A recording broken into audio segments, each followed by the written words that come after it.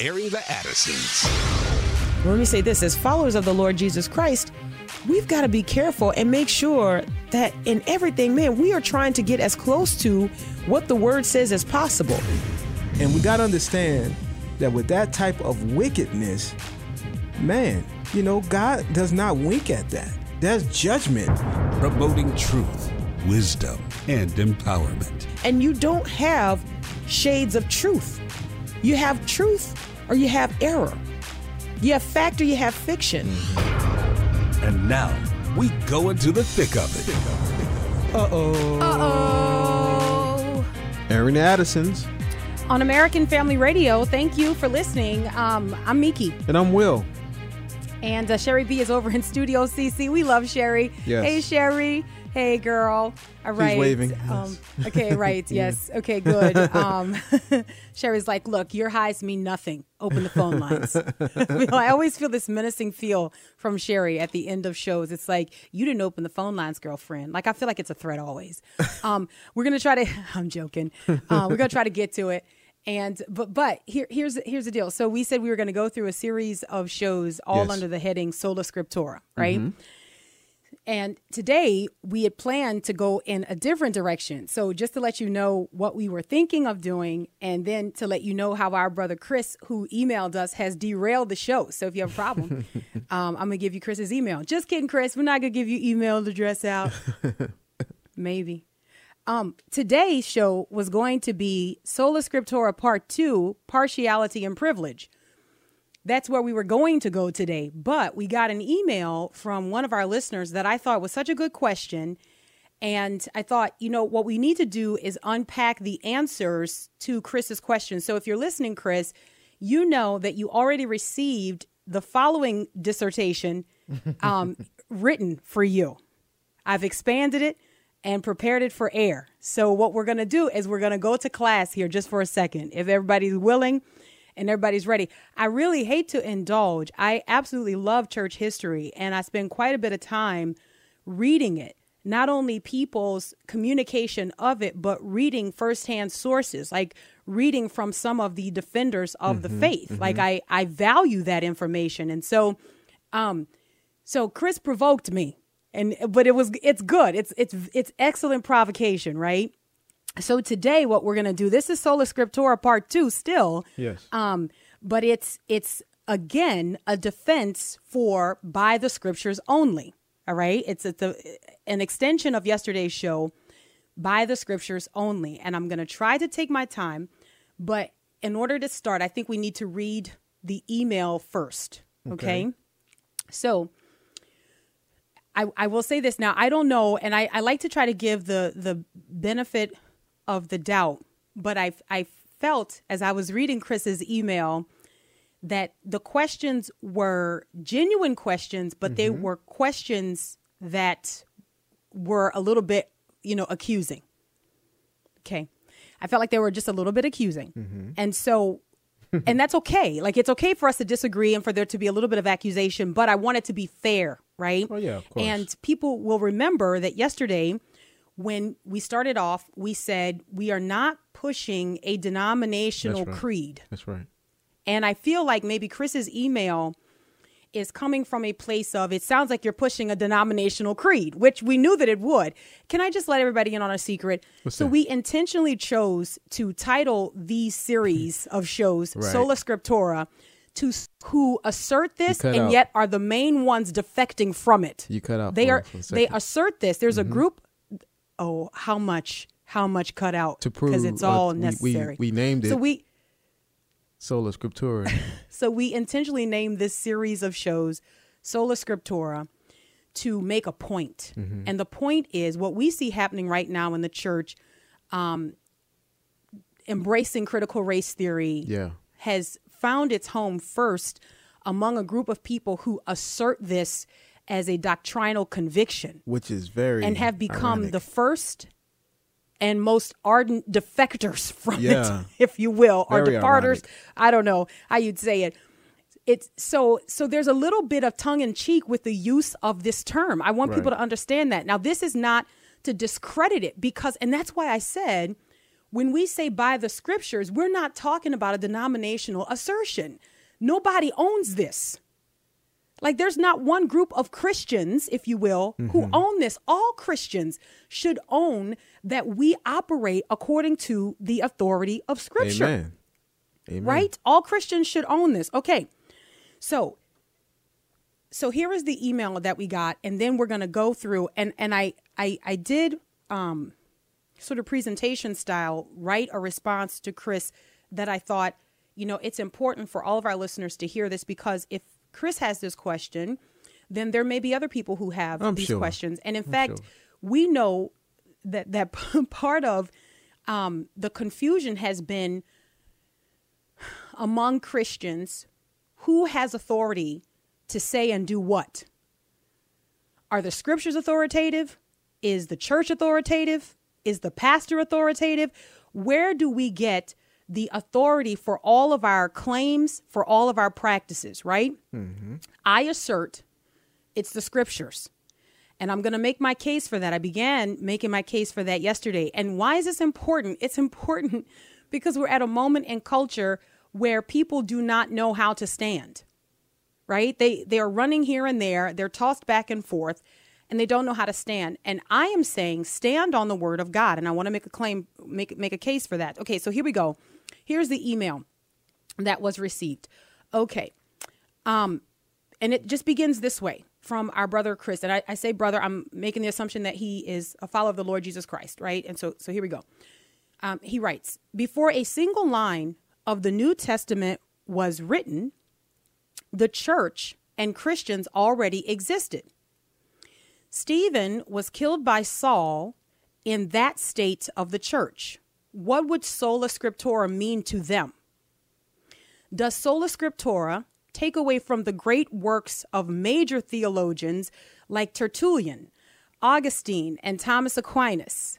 The Counter-Reformation began with a Bible and Summa Theologica. Is your version of sola scriptura the historical church, or just an American brand of Protestantism that has only existed since the Civil War? Now, I'm sorry. Those are great points. I love them, in fact. And those are the kinds of questions that I think are great for us to be discussing right now, right? Because we're talking about sola scriptura. So I'm going to go through my thoughts and my response to Chris. And I hope that people will keep Chris's email tucked away in the back of their mind, because what you're going to hear me work through is a response to each of his objections, because I do perceive them to be objections. Am I off on that, Will? Do you perceive them to be objections? Yeah, I think so. And okay. Yeah. I just want to make sure that I'm not misunderstanding, because sometimes it's hard to hear people's tone of voice and things like that. So, but it's very cordial. I think that these are objections. There are objections. But no, it's not. I don't think it's mean-spirited. Not at all. I think these are questions that other people have had, right? Okay, so here is my response.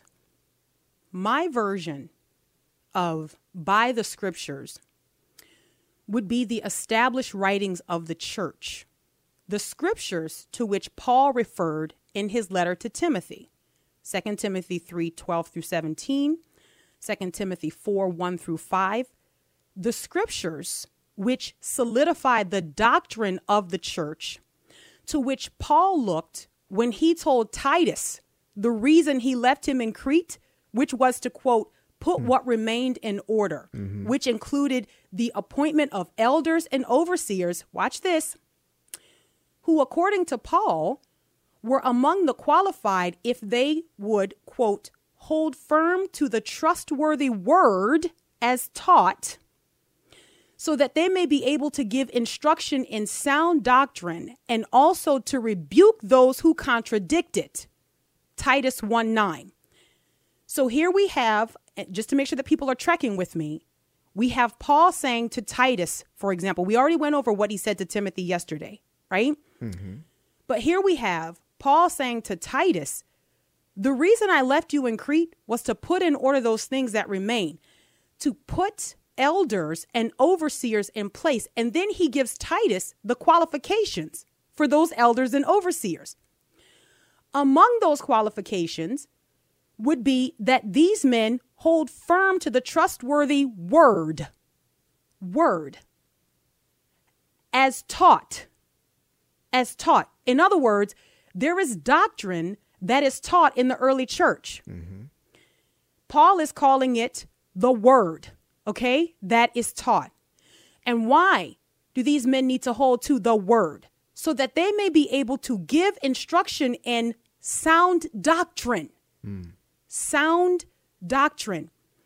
And also, and this becomes important when we get to the apologist question, because our brother Chris lists Tertullian and Athanasius and these, yes to all of them. Let's talk about it, right?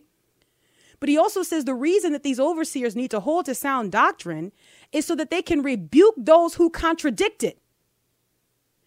So they're going to stand against lies by knowing the truth.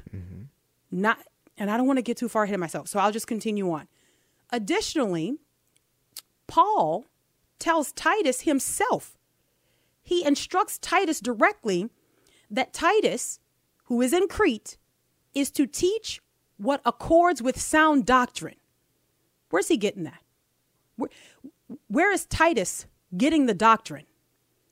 Where's he getting this word that Paul is holding him to? Where's it coming from? Right?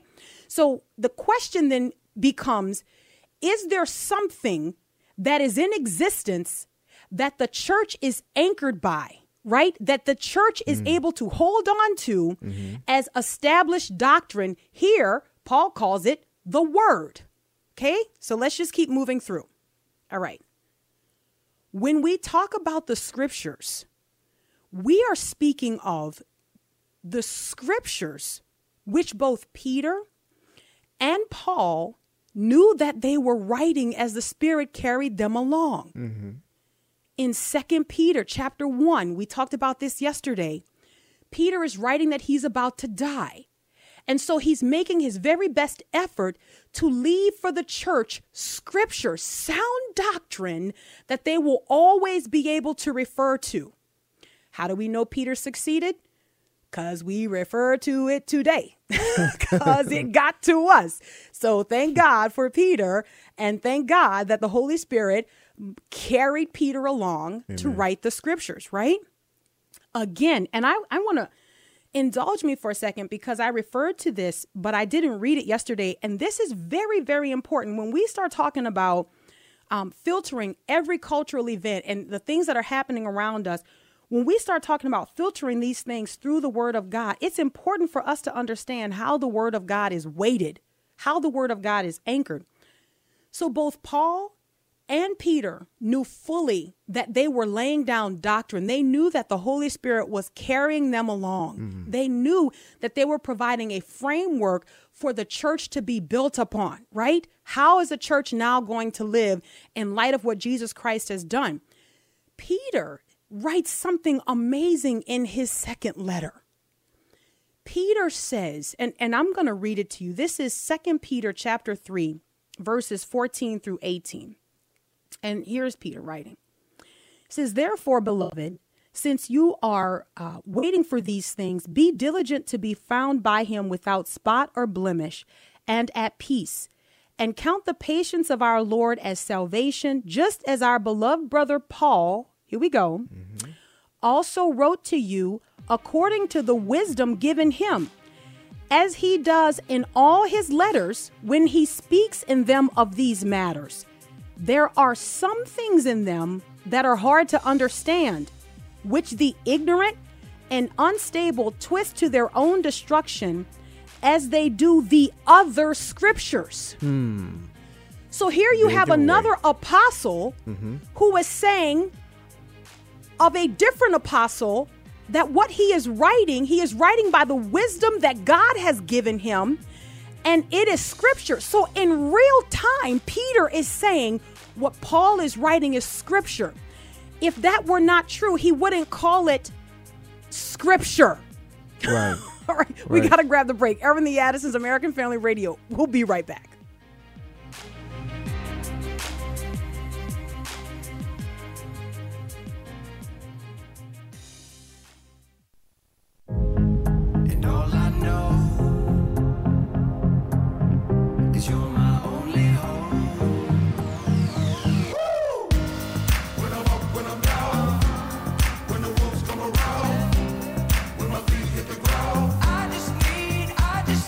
right, welcome back to Aaron the Addisons on American Family Radio. Some of my favorite things to talk about: the history of the church, how we get our scriptures, why our scriptures are authoritative and should be the final word for all of our faith and practice. I mean, I cannot stress that enough. I cannot stress that enough. When I say we are trying to get as close to the Word of God as possible, that's not a pithy statement. That's not a, oh, I hope it sounds great when I say this.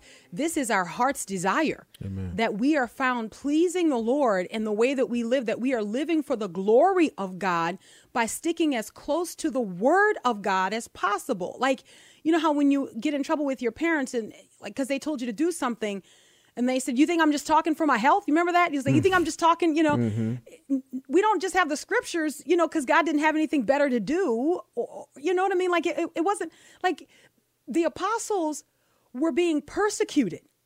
So it wasn't like they were just like in free time saying, oh, guess I'll. Right. Let me write something real quick. Let me write something. I just, since I don't have anything going on, it's like, no, hold on a second. They are carried along Amen. By the Holy Spirit to Amen. write for us what is going to be necessary for us to know who God is and to live according to this knowledge. Amen. And this is indispensable. So right now what we're doing, if you're just joining us, this is part 2 of Sola Scriptura. It's a little bit of tongue in cheek, but I mean it when I say by the scriptures, right? I mean it when I say by the scriptures. We cannot break away from the scriptures to adopt modern philosophies and expect those philosophies to give to us a better outcome than adhering to the Word of God. It's not going to happen. It is not going to happen. So when we say that modern philosophies can be used as analytical tools, I'm sorry. No, they cannot. And I'm not the first person to say that. Right. I mean, got hundreds of years of church history of people defending the faith and saying, no, these modern philosophies have no place in the church. The Lord has given us what is totally sufficient for us to know him and to live according to that knowledge. Yesterday, we began our discussion with the groundwork that this is not, what we're saying today is not an assertion of a denominational profession. Right. Rather, this is a desire to adhere to the truth which characterized and established the church. This truth is, and it's not a new truth. It's not something that we're like, oh, I like this, I'll take that. It's not, the word according to them, right? This is the church that established, or this is the truth that established the church. We have to understand that when we talk about the scriptures predate the New Testament church. The scriptures expand after the ascension of Christ to include both the account of the arrival of the Messiah, the Gospels, a historical record of the establishment of the church, Acts, instructions for living in Christ, the epistles, right? We wrap up with the confirmation that there's going to be an end of the age, and here's what it's going to look like, the Revelation. But again, this is not the first time we learn about the end of the age. Daniel, among other prophets, foretold of the end of the age. That's right.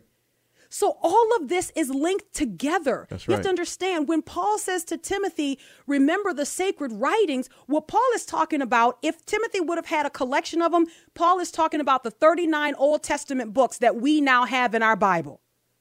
About 30 AD, that's what would have been in circulation among the Jews, right? Those books. We see that those books continue to expand as the church continues to move along. This is the sovereignty of God. And I don't want to get too far ahead of myself. But when Paul writes that all scripture is breathed out by God, the scriptures themselves confirm this. The scriptures interpret themselves. They are congruent. They all work together. They're one thread. They show that they have one author. And at the same time, having over 40. Yeah. And you There's even a see, dual. I'm going to say, you even see Peter in his explaining about the end times, going back to the flood to show, Hello. that this, He's referring to the it happened scriptures. before and it's going to happen again, but this time in a different way. Like he's going back to those same scriptures. It's amazing. From old, to make his point with what he was saying then. It's And all the one assumption thing. And the assumption is that the readers of these letters That's right. will be acquainted with this reference. That's right. There is no question that those who would read these letters at the time that they're written, and even down to now, that when they read these references, they get them. Think about all the times that Jesus and the others quote like the prophets. Don't get too far ahead of us. I'm running. Yes. I'm sorry. Yes. No, this is brilliant because this is this is the thread that is woven throughout the scriptures, right? Where the scriptures interpret and validate themselves. You read the scriptures and you see that there's not one part that you can take away from it. So here we go, right? All right. So if there's no scripture for which the church is accountable before we have the epistles, then it would be foolish for Paul to tell Timothy to remember the sacred writings that he grew up on. Right.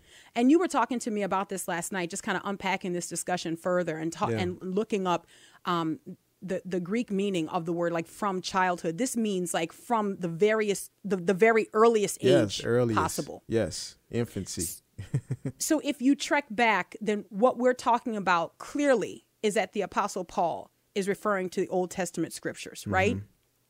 So these scriptures come into, if you will, the New Testament context. Yeah.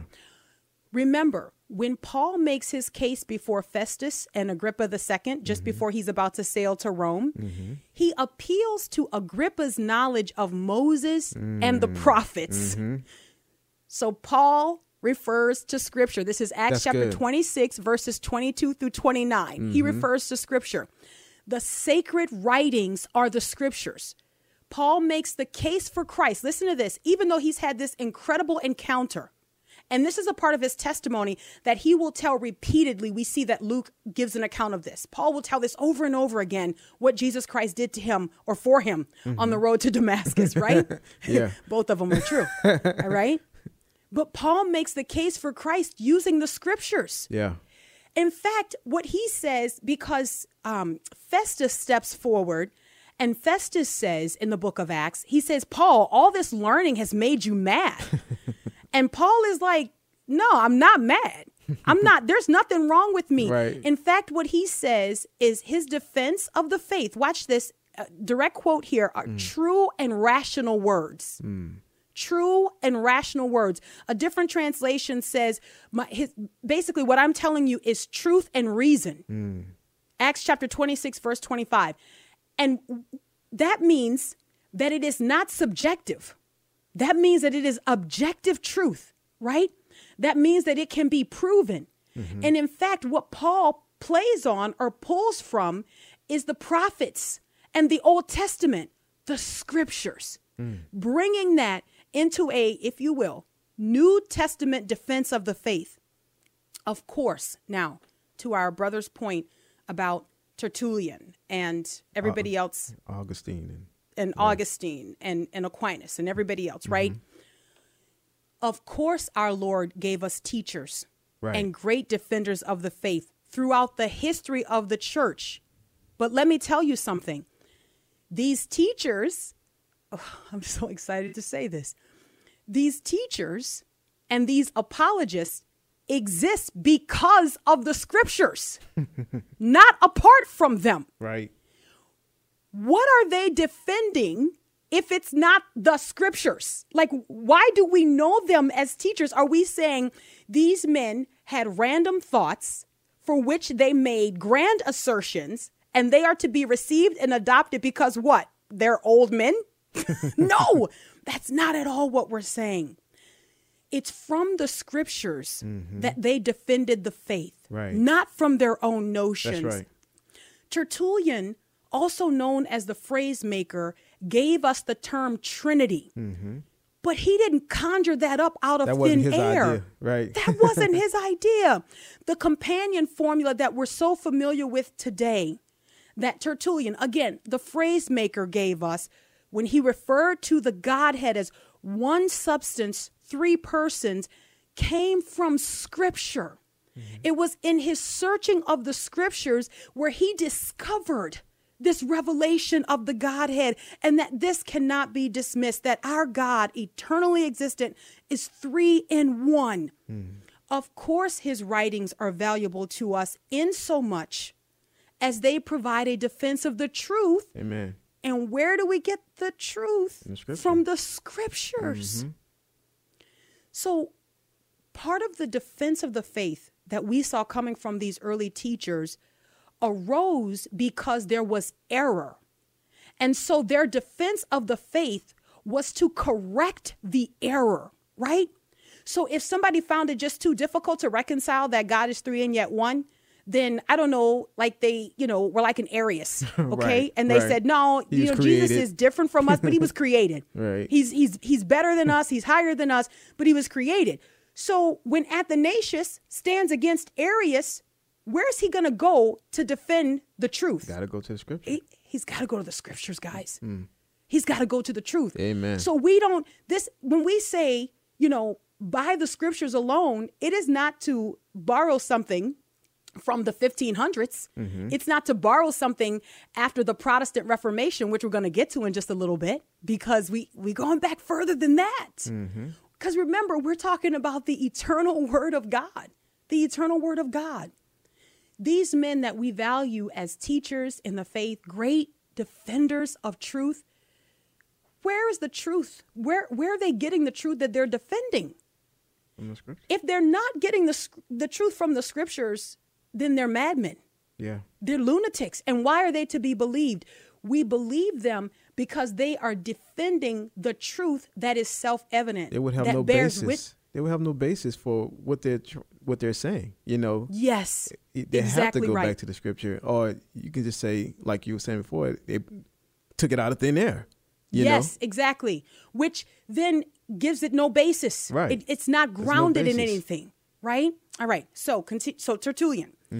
When you look at Tertullian's writings, and boy, I mean, he was brilliant, and even I think the nickname that he garnered for himself as the phrase maker, being able to take theological concepts that were different that we use today. Can you imagine that there was a time where you couldn't or you didn't say Trinity and people wouldn't immediately understand what that means? Now we say it today and people understand immediately what that means. That is a brilliance that comes from the Lord, right? That is an ability that comes from the Lord. So Tertullian's writings, in his time, he tackled three major issues, right? He looked at Christianity's attitude toward the Roman state and in society, how Christians were to conduct themselves. He also defended the Christian beliefs against heresy. So as heresies arose, Tertullian stepped on the scene with that's wrong. In order to say that something is wrong, there must be an objective right. That's right. If I just walk up and I say a line is crooked, the question is, by which line or what line am I measuring it? There has to be. That's why we say the word of God is a straight edge. That's right. The word of God is the straight edge, right? Additionally, Tertullian was making a case for the moral behavior of believers in his day. Man, this was incredible. Tertullian's making a defense for how Christians engage culture, how Christians live for the glory of God. Where would he get the information on how Christians are to live if he's not taking that from the apostles' writings? How does he know what morality is for the Christian? How does he know? Well, he knows because he is taking this from the apostles' writings, Right. which the church largely accepted. Now, listen, because I think sometimes when we think of scriptures and we think of the Bible, we think of running down to Lifeway and getting something bound in the leather that we like. You know what I mean? So we're like, but what about before that? When I'm talking about the scriptures, I'm not talking about going and get a Bible in the translation that you like and going and get it in the color that you like and the font and all of that stuff. These are our modern comforts. Praise the Lord, right? When I'm talking about the scriptures, I'm talking about even before the canon of scripture, you have the apostles' letters being circulated and you have the church growing and being anchored by this truth that was inspired by the Holy Spirit of God. At the time that Tertullian is writing and defending the faith, let's say in AD 200, the books, if you will, of the Bible, as it were at the time, right, that would have been in circulation throughout the church would have been the following: the 4 Gospels, the 13 letters of Paul, the book of Acts, 2 of John's what would become 3 letters in circulation, Jude, and Revelation. Christian church, okay? In addition to that, there was in circulation what was at the time called the Wisdom of Solomon and the Revelation of Peter. All right, it's very interesting. But here you have the church circulating these letters of apostles and these letters of the apostles. And the ones that were most important were these firsthand accounts. Yeah. It was who were the ones that we know that were in close proximity to the Lord Jesus Christ, Right. or had been directly trained by the apostles who were in close proximity to the Lord Jesus Christ. Notice how Peter, in his second letter, how he says, look, we are eyewitnesses of these things. Right. Remember, he says, we were there on the mountain. Yeah. So these are the types of scriptures that the church is holding fast to. They're saying, nah, these men were there. And we want to make sure that our faith, our claim, our practice is built on and rooted in this truth. Amen. Not because these men just liked to hear about teachings of Jesus. No, they were there. They were eyewitnesses. When we get back on the other side of the break, we'll talk about Athanasius. We'll talk a little bit more about the teachers and then see if we can wrap this up. Aaron the Addisons, American Family Radio. We'll be right back.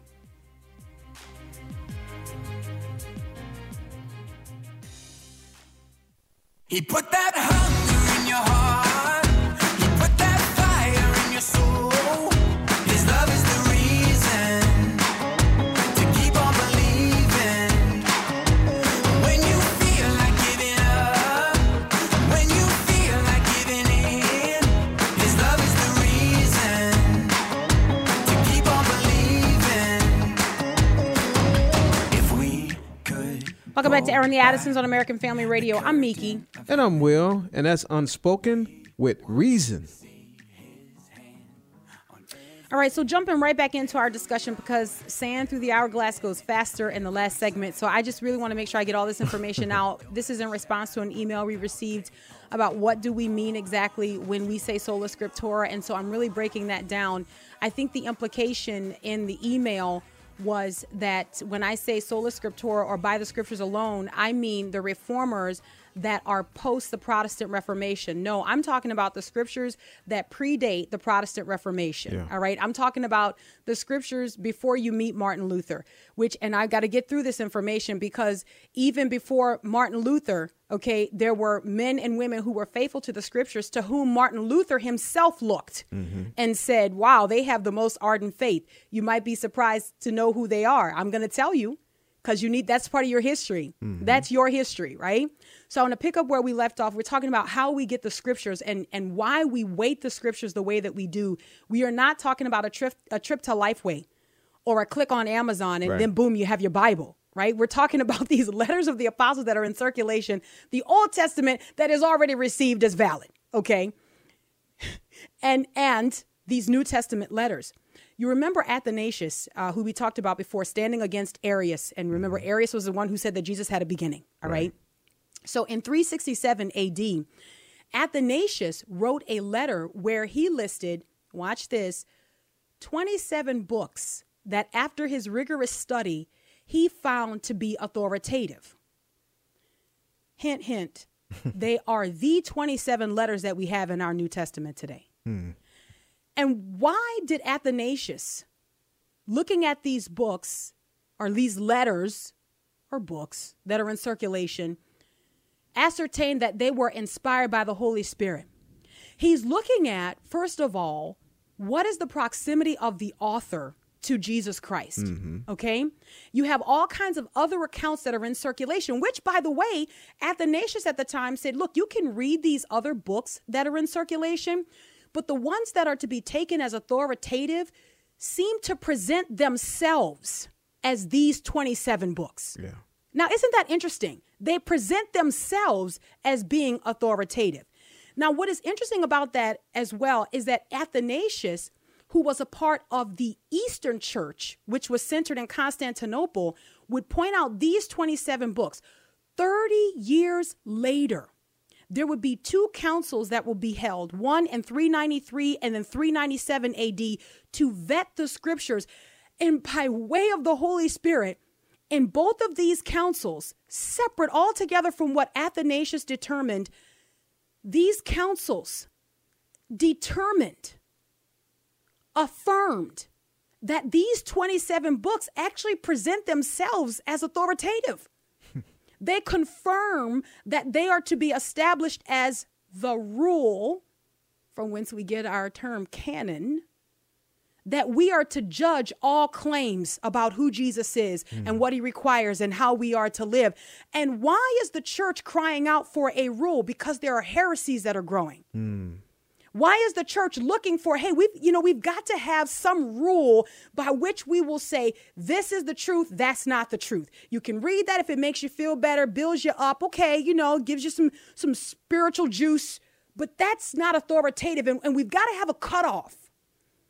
Why is the church crying out for this? The church is crying out for this because the church was grounded by the inspiration of the scriptures given to the apostles. Amen. And the Lord, by way of his Holy Spirit, will not let us depart from that. This is not men sitting around saying, hey, I think I like that book. I don't like that book. No, this is the Holy Spirit who has given us the scriptures, watching over the scriptures to protect their integrity and to ensure that we get them today. It should excite us that we look back at 367 AD and say, wow, those same 27 books that were accepted in the church, we have them in our Bible today. And the same life-giving information contained in them in 367 AD is contained in them today. Amen. This is a blessing of the Lord. Look, the church was desperate for the establishment of Scripture, truth upon which they could stand when contending with any other assertions of knowledge or revelation. And this, brothers and sisters, this has the mark of the Holy Spirit all over it, that there is a line for the church, a straight edge for the church, or as the Apostle Peter put it, a more sure word for the church. Again, we esteem these apologists and these teachers because of the scriptures. It's the Bible which substantiates their role. Why do we esteem them? Because the Bible told us to. And why? Because they serve a purpose. Ephesians chapter 4, verses 11 through 14. And he, speaking of Jesus, just giving you a little context here, and he gave the apostles, the prophets, the evangelists, the shepherds, and teachers to equip the saints for the work of ministry, for the building up of the body of Christ, until we all attain the unity of the faith and of the knowledge of the Son of God, to mature manhood, to the measure of the stature of the fullness of Christ, so that we may no longer be children, tossed to and fro by the waves and carried about, watch this, by every wind of doctrine.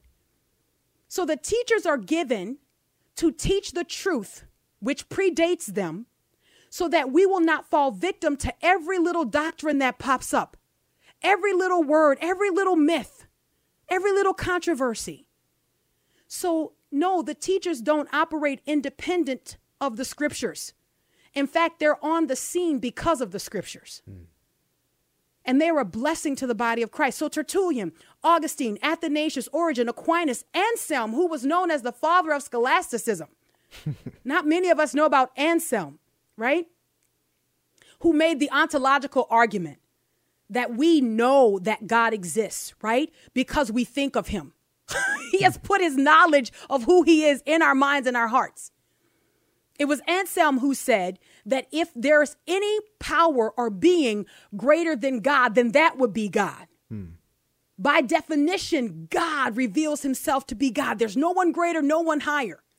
And Anselm is coming up with this concept during what we call the dark ages of the church, where they're not even teaching the word. They're just doing stage plays. They're just acting out stuff because they said the people were illiterate. They wouldn't understand if we opened the scriptures. Anselm is saying, man, we must love the Lord God with our mind. And a lot of Anselm's techniques in defending the truth we use to win non-believers. But Anselm did not even develop or expand these techniques for non-believers. He was trying to add knowledge to believers' lives. This was for the church. Now, Tertullian, Augustine, Athanasius, Aquinas, Anselm, Luther, okay? All of them are valuable and they're a blessing to the body of Christ. Man. But their value is rooted in their understanding of truth. Yes. And what's more, not just their understanding of truth, but their valiant defense of it. Man, they were brave in defending the truth. They arrived at clear presentations of eternal truth by Scripture alone. Now, look, we note them for this fact. Otherwise, we would be noting them for a different fact, that they were heretics. Right. But the reason we Right. esteem them is because they held to the truth. Now, to our brother's point about the post-Civil War Reformation, I'm not really sure what that means, but I will tell you this. The Protestant Reformation predates the Civil War by well over 300 years. But not only are we, when we talk about by the Scriptures alone, not only are we not starting with America for our version of by Scripture alone, No, not at all. we don't even start with Luther at Wittenberg. Come on. Because Luther doesn't even start with Luther at Wittenberg. Okay. Listen, Martin Luther himself actually started with the Ethiopians. And the Ethiopians received the word from from Philip. You remember Philip the evangelist, one of the deacons chosen in Acts chapter 6, we meet him. Remember, Philip comes upon this eunuch who was found to be what? Reading the scriptures. Oh, wow. Oh, my goodness. So here you have this eunuch, this Ethiopian who's reading the scriptures.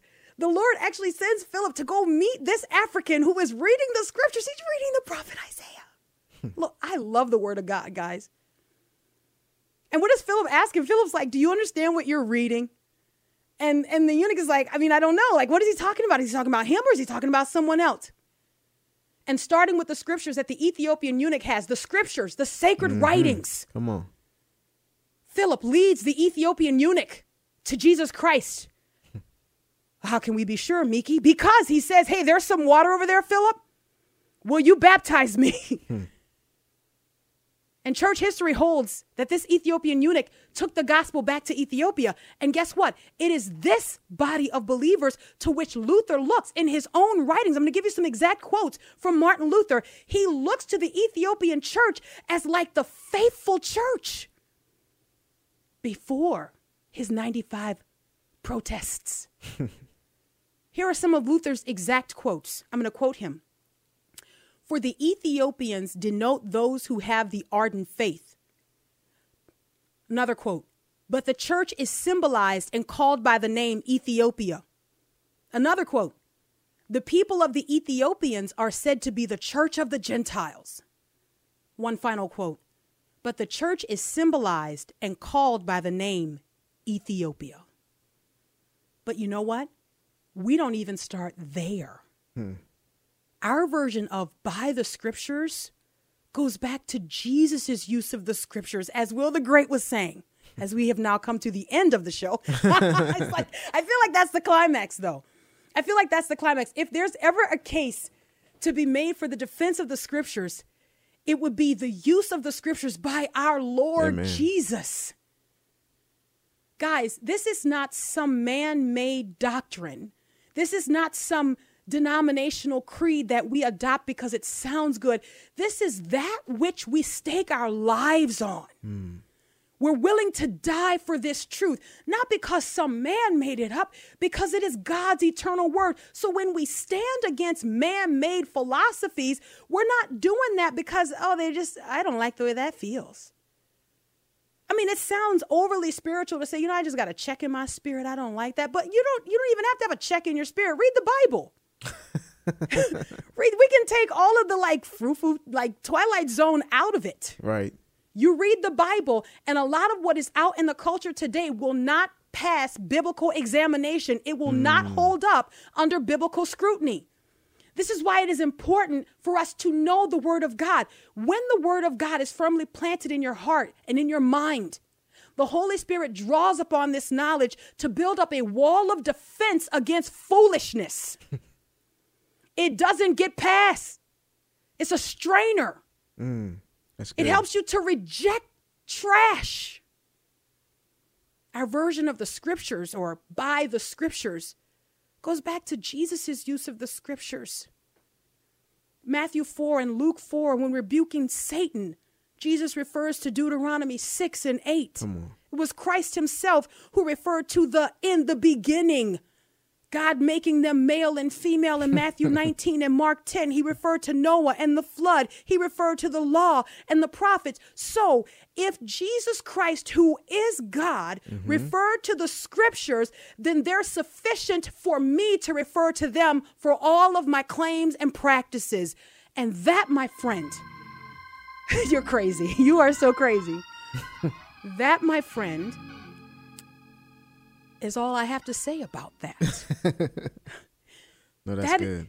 We don't have anywhere else to go for the truth that we proclaim. If it comes from yourself, then usually you put something in front of it like my truth. I'm not after my truth.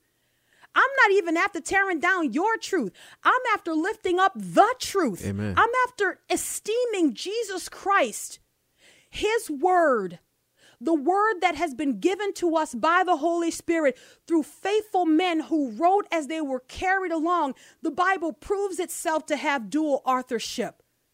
I mean, it's an amazing display that, because I say, man, God, and I mean this with all due respect, but the things that the Lord God does, he does grand. He does grand, right? He gives dual authorship to his word. How do you do that? Because he's God. Amen. Right? Again, when Paul is before Agrippa and Festus, when Paul is appealing, he's making his defense, but he's actually evangelizing, right? Because Agrippa's like, man, Paul, in such a short time, would you persuade me to be a Christian? And Paul is like, I wish you would be all that I am except for these chains. That's what Paul says. I'm telling you, again, when Paul is talking to Agrippa, Paul says, I know you know about all these things that have happened. Paul says, because they didn't happen in a corner. So God, when he displays who he is, he doesn't do it in a corner. I mean, yeah, let's go ahead and go through the Red Sea. Why? Because I'm God. Let's go through the Red Sea. Let's have it wall up and congeal beside you guys. I love the people who say, oh, no, it was just ankle deep. Well, then how did the Egyptians drown in that? Like, I mean, grown men drowning in the kiddie pool. All right, we're out of time. Sola Scriptura, but you know what I mean when I say that. Until tomorrow, Lord willing. God bless.